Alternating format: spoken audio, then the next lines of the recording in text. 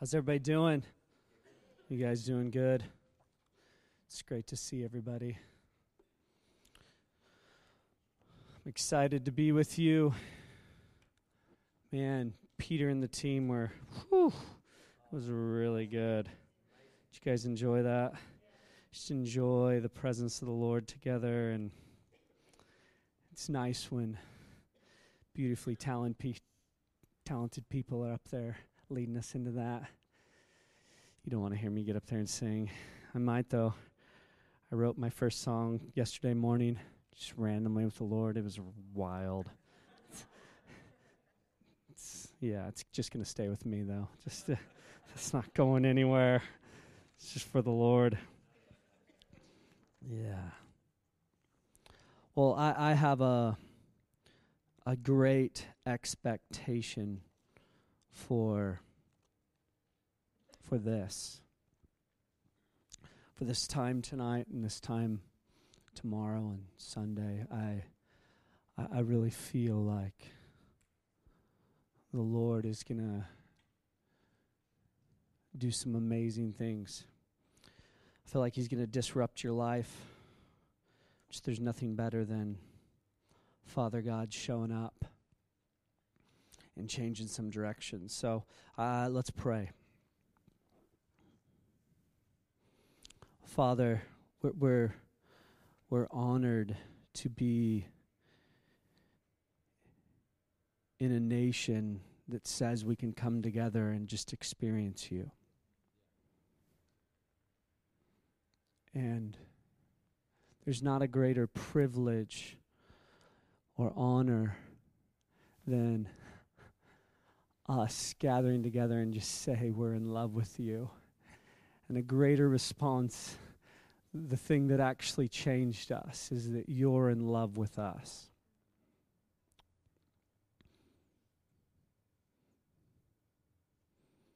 So I just ask tonight, Father, that You would come with Your grace and Your mercy and just allow Your love just to sweep over this place. I thank You, Father, that You know everything about us. But even like Adam and Eve, when they tried to hide from You, You actually asked, "Where are you guys?" And so I pray tonight that our response would be an open heart to say, "Here I am, God. Here I am." That we wouldn't hide with the fig leaves of religion or what we think our culture wants us to look like, but we would actually be alive to say, "Here I am, God. Here I am." Just say that with me. Here I am. Here I am, Father. We don't want to run. We don't want to hide, but we do just want to have this one thing to say, "Here I am. Search me. Search me." Thank You, Father. In Jesus' name. All right, well, turn with me to Isaiah 61. We're going to camp there tonight.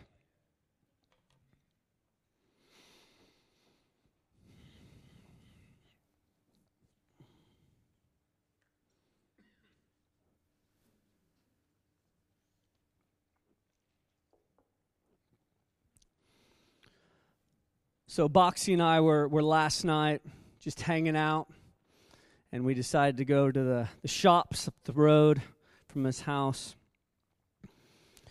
And we were in a store, and he was started to tell me testimonies of just how, just in the house that you guys' family, that words of knowledge were increasing, that people were getting healed. And he begins to tell me about this just experience over these last couple months of just words of knowledge. And I'm just, don't you love testimony?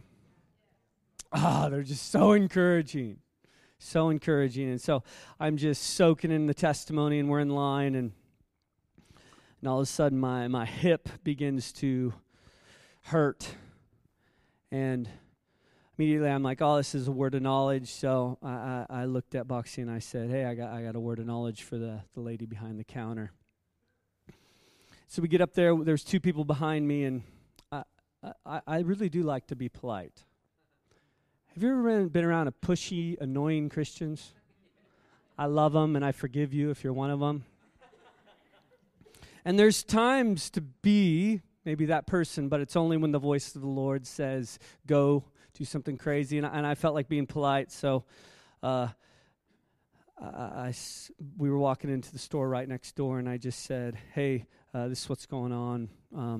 Boxy, what do you think? There's two people, let's let them go through. And so we went and got the other items, and he went off and began to pay. And I walked up to her, and I said, hey, does your hip hurt? And she was at that time, nobody else was in the store, it was just me and her, and she said, does my hip hurt? And I said, yeah, does your hip hurt? She says, yes, it does. And I said, well, you remember I was just in here a moment ago, and when I was online, the Lord showed me that your hip hurts, and he wants to heal you. And I said, can I pray for you? And she said, yes. And I said, can I put my hand on your shoulder? She said, sure. And she leaned in. She kind of gave me, it was great. You know, some people don't know what to do. She leaned in with her shoulder. I was like, this is awesome. Put my hand on her shoulder. Said, in the name of Jesus, pain be gone. I said, test it out. She was like a good candidate. Because all of a sudden, I'm not joking, she's like doing this like figure eight, like walk thing. And I'm like, what's going on? She says, oh, wow. Oh, all the pain's gone. I said, oh, that's so good. That's so good. And I said, you're amazing. Have a nice night. And I began to walk out, and she decided to prophesy over me on the way out. And I don't know if she knew Jesus. She might, because I was letting him be lifted up. And she said to me, keep on doing the thing you're doing with people. Keep on doing that. It's just a little prophetic word. Got encouraged, felt edified, built up. Just like, thank you for that prophetic word. It's great. So that was fun. I love what God is doing in the planet, because he's doing some really good things. And if you're listening to the wrong station, the wrong news station, the wrong preachers, the wrong people, I encourage you to get on the right channel, because he's in a really good mood, and amazing things are happening all over the world. People are being saved, healed, and delivered, and I'm just excited to be alive today. So, we're going to start in verse 1 because it's fun. So Isaiah 61 verse 1, the Spirit of the Lord God is upon me. We could really just end the night and it would be good. Could be the greatest night of your life if we actually assimilate that the Spirit of the Lord God is upon me. He's on me. He's on you. He's in you. He has anointed you. And it's just life-changing to recognize that and see that and experience that and have expectation of the more of that, because there's more.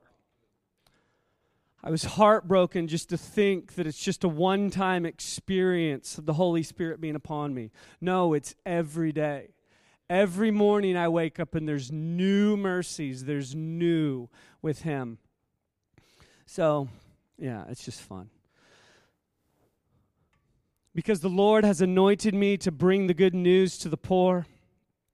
He has sent me to bind up the brokenhearted. So this is just a fun side note. My wife, Jen, says hi. We know of a lot of you guys, and we've grown just to love you guys. And I have 4 daughters, 4 girls, and they're just beautiful, amazing princesses that are just going to be awesome queens. And just so proud of them. They're wild. And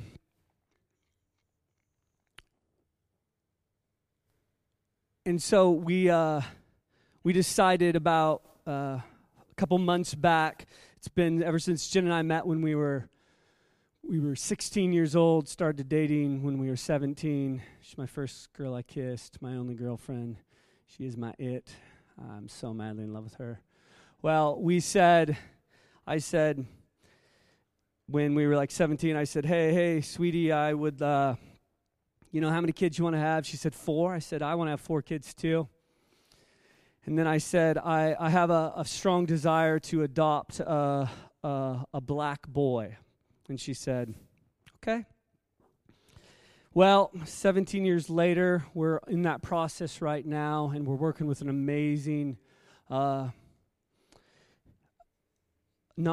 organization called the Hope Box in Atlanta, where they rescue infants out of sex slavery, out of horrific situations, abandoned kids. And there's a beautiful law that got passed in 2014. At first it shocks people, but it's a really good thing. And it says that a mother is safely allowed to abandon her infant at a hospital, a fire station, or with a healthy organization. And so I'm just thankful that there's an adoption movement on the horizon, and we're so excited to now be on this list waiting just to receive this boy who I'm so excited to raise. And I feel like that there's a movement that's happening in that with loving orphans and widows because it's pure and undefiled religion. There has to be a movement. And I've heard that Australia, it's hard to experience adoption, but we just say, Lord, let grace come over this place. For people that want babies and either can't have them or they want to rescue them, that there would just be grace come over this nation. And we just ask for the process to just be like it should, easy and safe.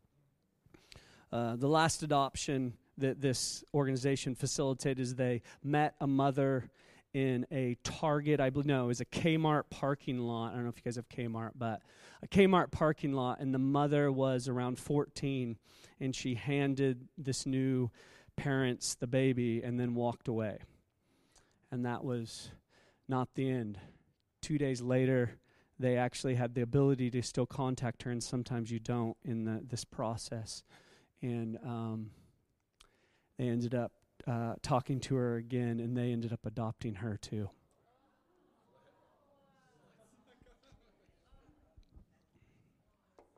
So, the gospel's practical. It's really practical. This good news is practical. So I really want to key in on just a couple things tonight, and I felt like the Lord was going to set some people free tonight. Freedom is a really big deal. And I want to start out by saying this, and I hope this little comment just puts grace over everything we talk about. And my wife and I, when we were in school ministry in Reading, she started going through some inner healing, and it was good, but she kept on hitting this brick wall, and she was in it for about a year. And years later, she told me, she said, Justin, only if somebody would have told me during that process that I was healthy. Your health is not dependent on you. It's dependent on the blood of Jesus. It's dependent on the gospel, what he did on the cross. That is actually the launching point. You are now a new creation. You are new. You are new. And so I always like to start, because anytime we talk about health, it's just a big deal to start with. If you've met Jesus, you are healthy. And if you haven't met Jesus, come up to me afterward, or come up to Mike or Justin or one of us, because we want to introduce him to you. So, but that just kind of, with that being said, I want to talk about some really 3 practical things, and then we'll see if we get into the rest of this chapter, because this chapter is just so good. So right here, it says, He has sent me to bind up the brokenhearted, to proclaim liberty to the captives, the opening of prisons to those who are bound. And I want to highlight these two verses here because being captive in captivity means you need deliverance. You need a deliverer. And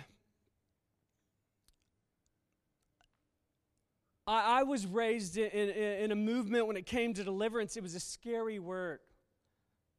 Because I most of the time felt like that I would rather... I felt like the person who was praying for the person who needed to get delivered actually needed deliverance. Because they would get louder. It'd be like, puke, cough. This is the kind of culture. So Mark Brooks, who was my youth pastor, some of you know who that is. In here, he's the overseer of first-year school ministry in Reading.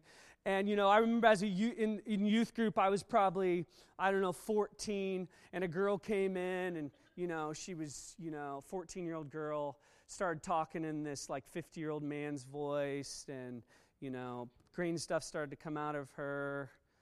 She was throwing up everywhere. It was just craziness. And I'm not afraid of that stuff, nor do I want anybody to be afraid of this stuff. I'm not afraid if something happens when we start talking about deliverance. I'm not afraid of that. I just feel like there's a more peaceful way. And I really like peace. I really, really enjoy it. We talk so much about love, but most of us don't have what it means hit us in the back of the head when we're talking about it. My wife said something to me 3 months ago. She said, "Do you know what the first thing of love is?" And I said, "Oh, I'm getting a list. I love lists. How many of you like lists?" They're helpful, huh?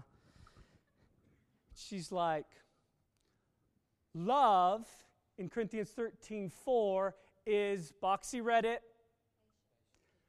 patient. Your first manifestation of love is patient. I'm like, okay, I got to go back to the drawing board. We got to rewind this tape. Love is patient. And I love to have the model of what love is in Corinthians 13. But when it comes to liberty, when it comes to setting captives free, I feel like there's getting ready to be a mass deliverance movement within the church. I don't know what's happened to our Western mindsets, but it's almost like some of us have begun to think that the enemy's a fairy tale, that he's not real. And I don't want to be afraid of him. But I want to see a people that are beginning to walk out freedom in this way of actually receiving deliverance. Because I do, just a little bit of my background, a lot of you guys know me. I've been doing counseling and that sort of ministry now for, probably about 9 years. Really full-time for about 5. And there's moments that tools aren't going to help until you see who's on the other side of this lie. And we don't have to be afraid of it.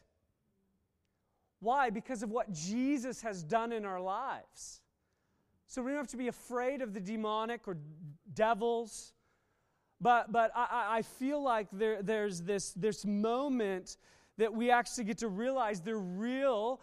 And for a lot of times, for a lot of us, we're still experiencing places in our lives of these tormenting lies, and we're trying to work ourselves out of them, and we really need freedom. And freedom has a sharp no. Freedom has a, I've been partnering with you, no, in the name of Jesus. Don't you love the no's of the name of Jesus? Just no. You can't torment me.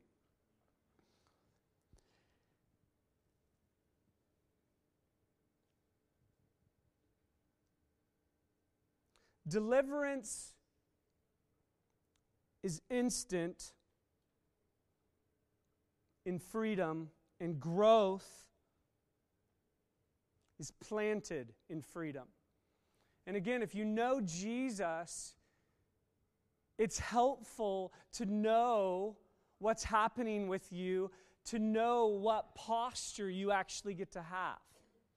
And there's two postures here with people that are in captivity and people that are in prison. Captive means you're bound, and you most likely don't see that you're bound. You most likely actually don't know. That's why we need one another, guys.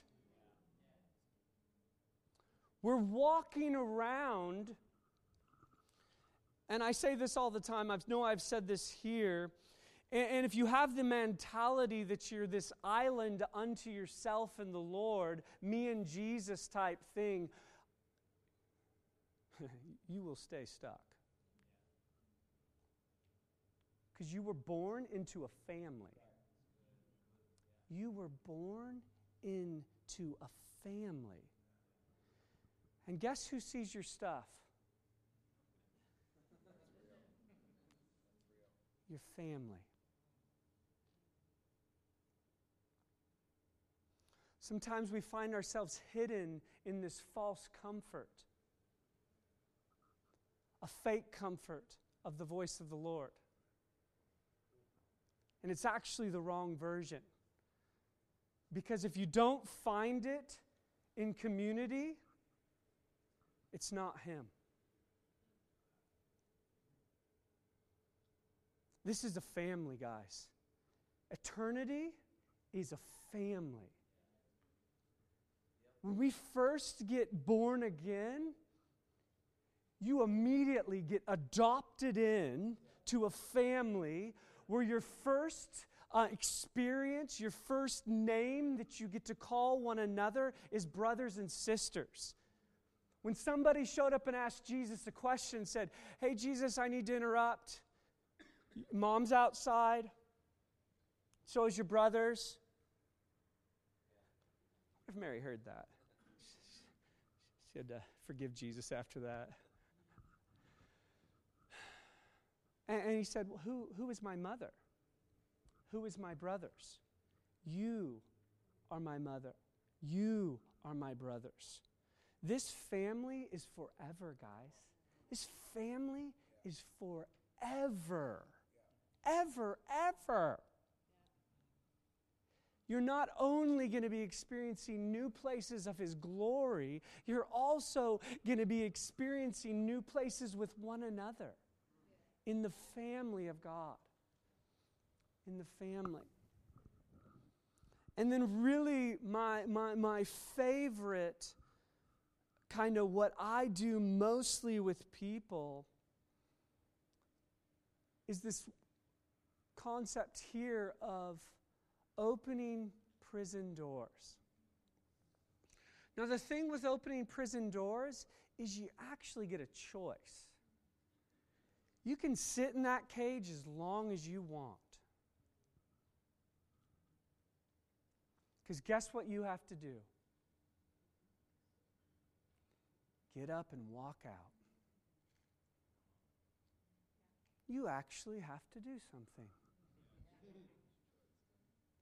And this is where it gets really scary if you think it's just you and Jesus. Because you'll stay in intercession for the next 50 years of your life, and really you needed to get up and walk. You needed to do something. Because you actually held the keys in that moment. Because in captivity, you don't see. You don't see. But in that moment when the prison is open, you actually have to get up and begin to move. You have to walk out. And I adore the concept of growth. We're going to spend so much time tomorrow talking about growth. Practical ways of walking out of prison. Practical ways of walking out this thing that we call freedom. How we doing? And I think there's a key in this next part that has been life-changing for me. And here's when I'm going to start telling some stories about walking out these two principles of deliverance and growth. And so the next portion, it says in verse 2, it says, to proclaim the year of the Lord's favor. You guys are favored sons and daughters of the living God, who He's massively proud of. He's so proud of us. Again, that part I start out with Jen, that's what gives us the courage to ask one another for help. It's the thing that gives us the courage to get up out of prison and walk out. And then he says, in the day of vengeance of our God, to comfort all who mourn, to grant to those who mourn in Zion.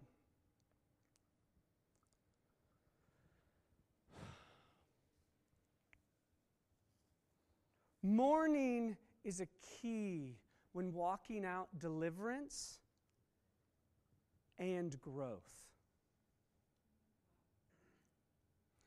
And I've met way too many people and had way too many individual conversations of that is the only piece that they miss. Because they've forgiven all day and they've repented all day, but they still feel stuck. They still feel alone, in pain, when their head hits the pillow, and they're doing amazing things for God. Because the gifts on your life are yours. They were free. Signs, wonders, and miracles, gift of evangelism, just these gifts on your lives were free. You can have hell going on the inside and be living heaven on the outside. And it's heartbreaking. Because it's not what He has for us. He actually wants to give us life and life abundantly. For freedom's sake, He set us free.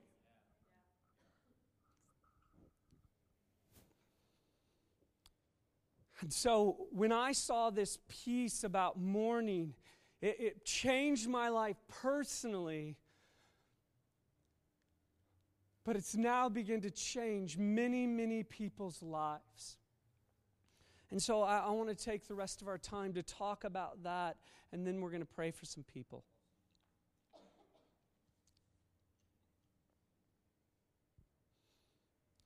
In the Beatitudes in Matthew, it says, happy are those who mourn.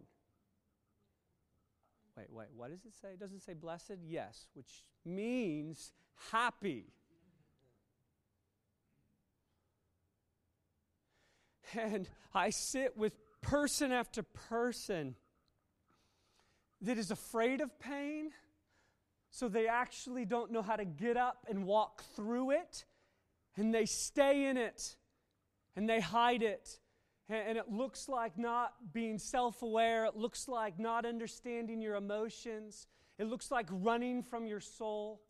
It looks like believing old things that past generations taught us, that your soul is bad, but your spirit is good. So if you get the spiritual things down, you're going to be okay. That's why we had the recipe of pray, read the Bible, and you'll grow, grow, grow, grow.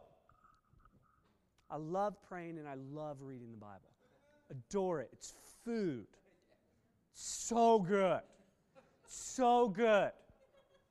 But when you need to grieve and you stay in intercession, or you need to grieve and you look at exegesis and hermeneutics and you're trying to get it out of there, but you're stuck. It's why, because He's at your door saying, I am here. I just want to be with you in the midst of your pain. Though I walk through the valley of the shadow of death, the problem is most of us build a tent there because it's scary. And we want to shove these emotions down because they hurt. And I want to know the difference between the pain of disease and the pain of growth. I remember my daughter came to me just a little while ago, and she said, Daddy, my abs hurt. My stomach, she didn't say abs yet. She said, my stomach is hurting super bad. And there had been some things happening with her stomach, and that was not okay stuff. It was more disease stuff, maybe allergic to some things, which isn't okay, which we know what to do with that stuff. We do what? In the name of Jesus, be healed. Because it's who we are. And it's who, more than who we are, it's who He is, Jehovah Rapha. And then I began I was on a date with her, just began to ask questions. And she's like, she began to talk to me about the day before. And Daddy, yesterday I was doing that workout video, and I was working out my stomach really, really hard, and it was just so great. And I go, bing, light bulb from the sky, glory cloud, some angels came around. No, not really. And I said, oh, this isn't the pain of disease. This is the pain of growth. You're growing from strength to strength and glory to glory. You're actually growing right now. This is healthy. That's healthy pain. But if we stay in the concept that we're afraid of it, you will stay stunted. You will stay as a baby or an adolescence with this thing called the soul. Your mind, will, and emotions. And you hear things like Romans 12:2. Don't be conformed to this world, but be transformed by the renewing of mind. And you'll be like, I do that. I read the Bible every day.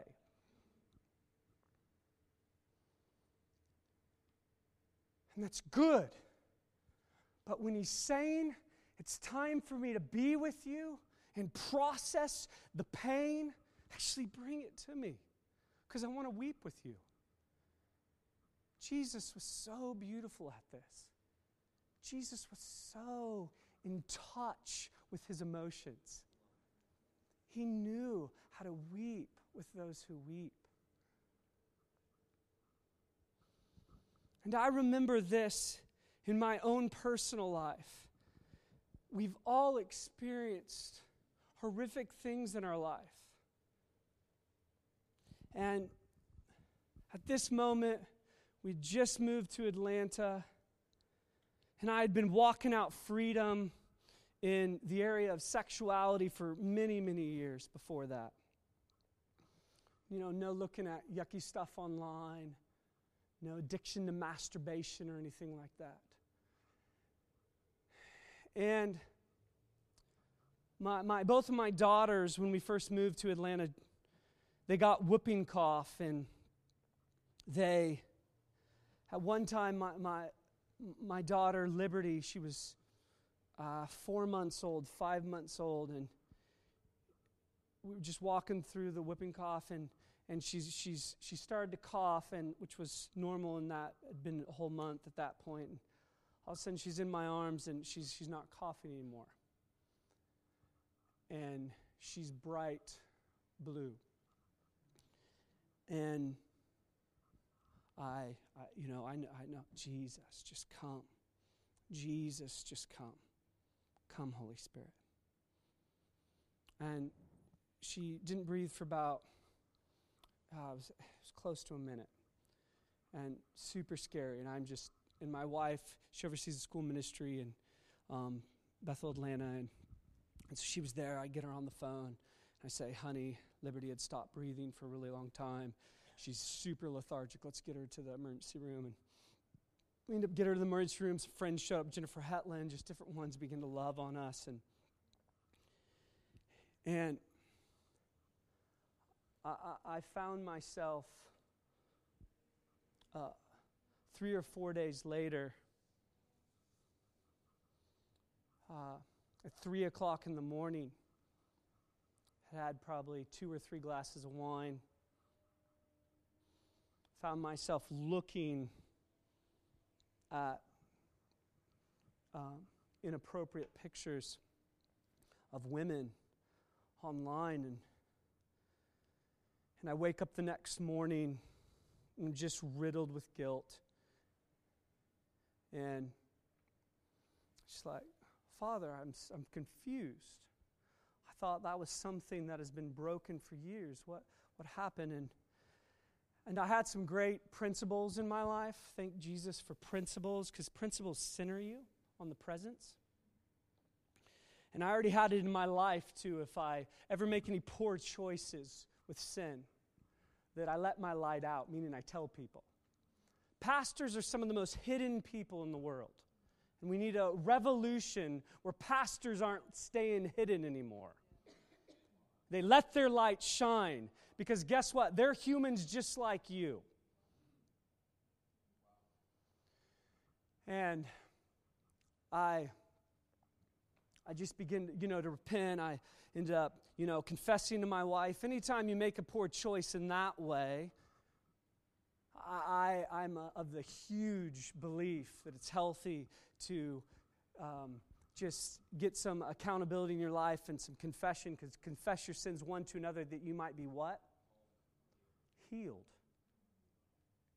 You want to get healed? Live in the confession with others. Live naked and unashamed to others. You want to stay bound? Stay hidden. Stay in the children or the garden with the clothes around. And so I had some, went and got a sozo. Love sozo. Biggest fan. Sozo changed my life 2004. Sat on Father God's lap, and he told me, you don't have to do a thing and you're worth it. And just, religion just shot off of me. It's great. It's deliverance. It's freedom. And at this moment, I walked away and I was literally confused. Why? Because I teach a class called The Good News in Sexuality. And I'd been a champion for purity for years. Yeah, it's a good class. Well, what happened was, with people like myself who don't know how to mourn, you're looking for comfort. Because every one of us needs comfort. Do you know you need comfort? You need it really bad, and you will find it. It may not actually comfort you, but you will find it. Some of the most comforting things are food, sex, drink, sleep, entertainment. Super comforting. And guess what? The enemy cannot create anything. He can only pervert what is good. Because God looked at you and these things, and he said, ooh, they're good. It's all about the context. And I found myself not knowing how to deal with pain.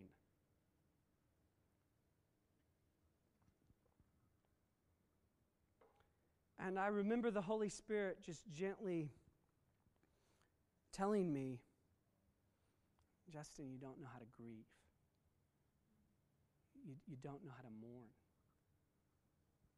You don't know how to bear your soul like David did to the Lord. The man after God's own heart, who was an adulterer, a murderer, pretty rough rap sheet.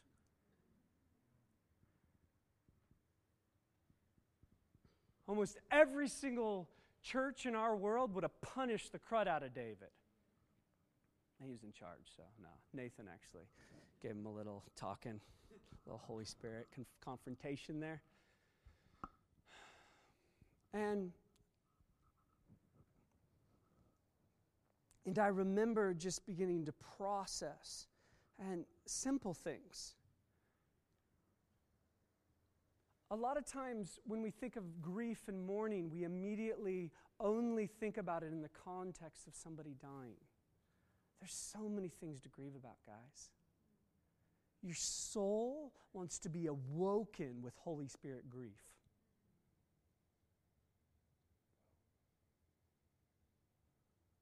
That are actually able to bear your soul before Him. David was real and honest and vulnerable. He said things that most of us would put our hands over our mouth. Where are you at, God? You say you're this. I'm experiencing this. The exact opposite of who you say you are. And the difference is He doesn't do what we mostly do with one another. Turn and reject. He moves close.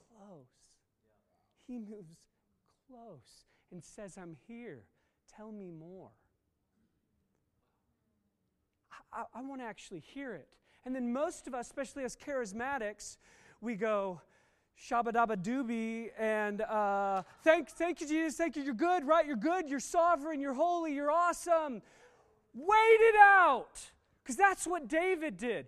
30 some odd verses would be him bearing his soul before God, and then the last 2 would be, you're good. And no, I'm teasing cheeky about you're good. He would let out you're good, but he knew how to bear his soul to the Lord.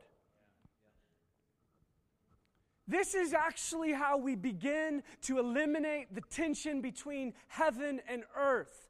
Because a whole bunch of people are out there saying, how is he good when this is going on?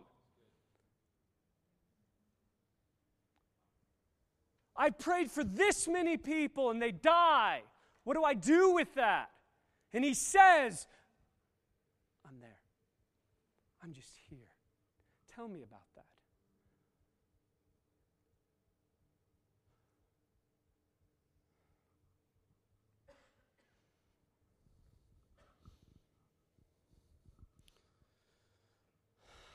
I remember I broke my finger when I was 14 and I got healed when I was 24, and my finger break had a bunch of cartilage bump, arthritis. It just really hurt all the time, especially in winter. Man, it's winter here, guys. Jeez. Come from hot Atlanta to cold. Okay, and I'm at this wedding. I love Baptist wedding, and I'd bet everybody pray for me. I was on staff at Bethel at that time in Reading, and junior high youth pastor, and I just, had a lot of people pray for me. I didn't see it recover, and all of a sudden I'm in the singing at this wedding, nothing but the blood of Jesus. Oh, that's for me. I didn't do a glory manifestation, at least I tried myself not to. And I go down and I touch my finger, and the bump had completely disappeared. It was totally made whole, and I'm like, and that was the one thing. You have these weird prayers with God. Well, if you do this, I'll know that you're the healer. Little fleece that we throw out, I'll know. If this happens, I was on staff at Bethel at the time. Don't tell anybody. Go back and share the testimony. And 3 years earlier, I had torn my ACL, and so I was the kid in first-year school ministry with the crutches. It's like you have a big bullseye on your back. Pray for me. No, I just need to go to the toilet. He can heal me in the toilet because that's where I need to go. Learning boundaries at that moment. But I remember the first time I got prayer from Bill Johnson. Used to come to my church as a kid. I remember the first time I got prayer for Bill. It was at a camp, and I waited. I was 11 years old, and I waited till the very last person. You ever been that person who's hungry, and everybody's lining up, and you're like, oh, I'm just going to wait. Just like stew in his presence. And I'm about 11 years old, and I walk up to him, and I say, hey, Bill, in second grade, I was diagnosed with a learning disability called dyslexia, and I write and read at the age of I was 11 that year, so I wasn't saying it this eloquently. But I said, of a first grader, and I can't spell, and he prays for me, and that's the first time I learned test it out. He said, Justin, go get your Bible. I want you to start reading. And I didn't see any breakthrough. So, I'm 37 now. Been prayed for hundreds of times for this one thing. And 2 nights ago, I'm just spending time with the Lord, and I just put on a podcast, and Bill does something he's done for years. And this was 2 weeks ago, I think, or 3 weeks ago in preaching. He said, hey, I want to pray over trauma, head trauma, because we've seen, and he shares the number of testimonies, how many people have been healed of dyslexia now, and just begins to tell the testimonies. And in that meeting, 10 people get healed. And I'm in my bed in Warrigal. You guys know where that is? Somewhere in Australia. And I'm just just getting hit by the glory and just yes, that's mine. And still, I go to grab my pen and paper and test it out. I still spell about the age of a third grader right now. So what do you do with these things? Well, you learn how to mourn, and then you learn how to receive by putting the mourning. And now what I do is because you ever get exhausted by something? And if you don't know how to mourn, you'll stay exhausted by it. You'll actually stay in hope deferred, makes the heart sick. You'll stay sick in your soul because you've been fighting and contending for breakthrough in something you haven't seen it yet.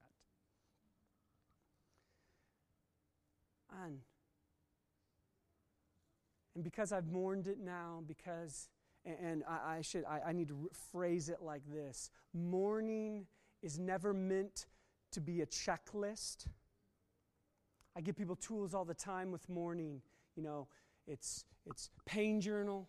Write it out before the Lord. Write it all out. All that thing. Don't let the enemy get in there, because how the enemy gets in there is he just compiles a bunch of things. He says, well, what about this, and what about this, and what about this? Guess what we get to say to the enemy? No, you're not part of this process. This is me and the Holy Spirit. So we get to set boundaries with the enemy. More like walls, but they're good walls. And I get to just rest. Don't you love rest? I'm going to talk so much tomorrow about the practical walking this stuff out. But I love the moment where I just said, I felt a little exhausted by this. I've got prayer a lot. So now I have a beautiful God-centered boundary that simply says, hey, if somebody calls out a word of knowledge, I'm going to be the first person to stand. But other than that, I'm just going to be your son in receive mode. Because striving and pressure are one of the greatest things to keep you from breakthrough. It feels like anxiety. It feels like depression. And when we center ourselves with peace, which is the alignment of body, mind, soul, and spirit, and still know who He is, know what we've seen, stay thankful, but know how to bring Him our pain. It's actually what releases freedom.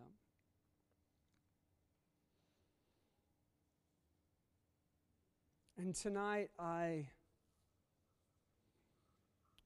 felt really strongly that people are going to get free tonight. And I actually felt like there was actually a gift on tonight for actually deliverance.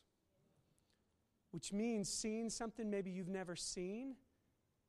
And as you see it, the enemy has to go. He has to flee because Jesus shows up. And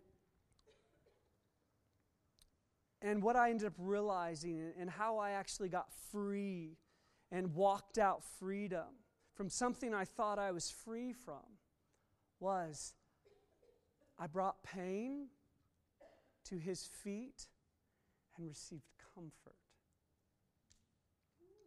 Received. I'm here. I love you. Yeah, that was a bummer, and you've repented, but it's not who you are.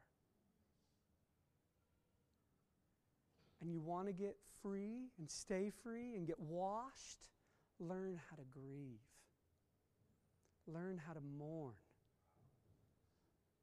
So you don't trade in my comfort for the perversion of comfort, the wrong version. And you put those things in their right place because they all have beauty attached to them. If they're done in that place of purity where I get my comfort from the Lord. I want you to close your eyes. Peter, do you want to get on the guitar?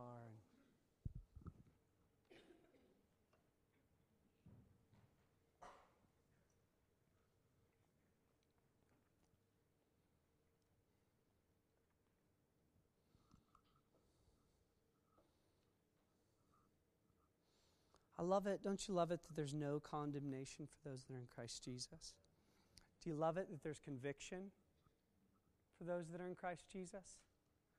I never want to be numb from conviction. Close your eyes.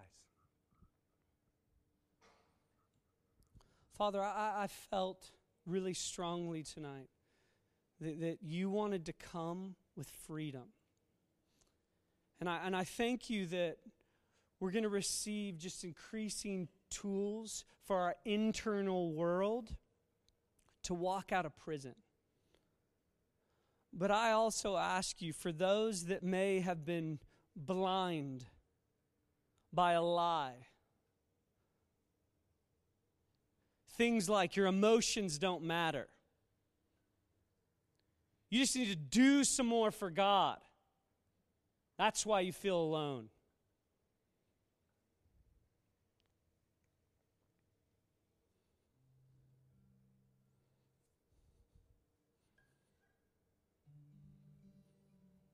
God, and we want tonight to just trade in mindsets, trade in our view of grief, that lie that says if you start grieving, if you start mourning, you'll never stop. I thank you that mourning is, in the truest sense, a key to joy. It's a key to abundant life. And I pray, Holy Spirit, right now that you would just press on people's hearts and minds. For those right now that regularly pray, yes, Lord, it's for that one person. I know them, Lord. Let conviction come and you press on their heart.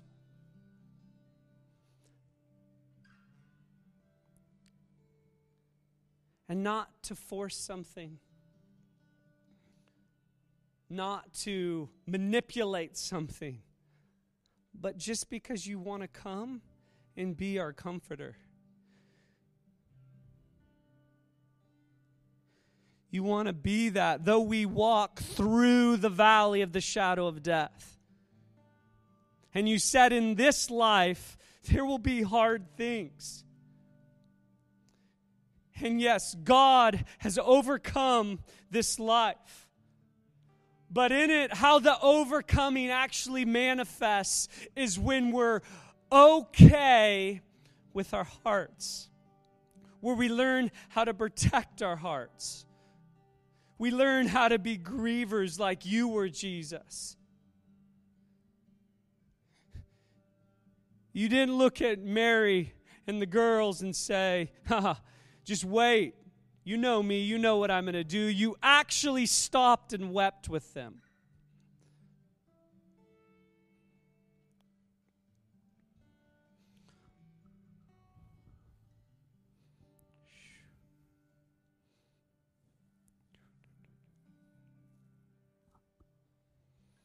Father, come. Father, come with your comfort and your grace.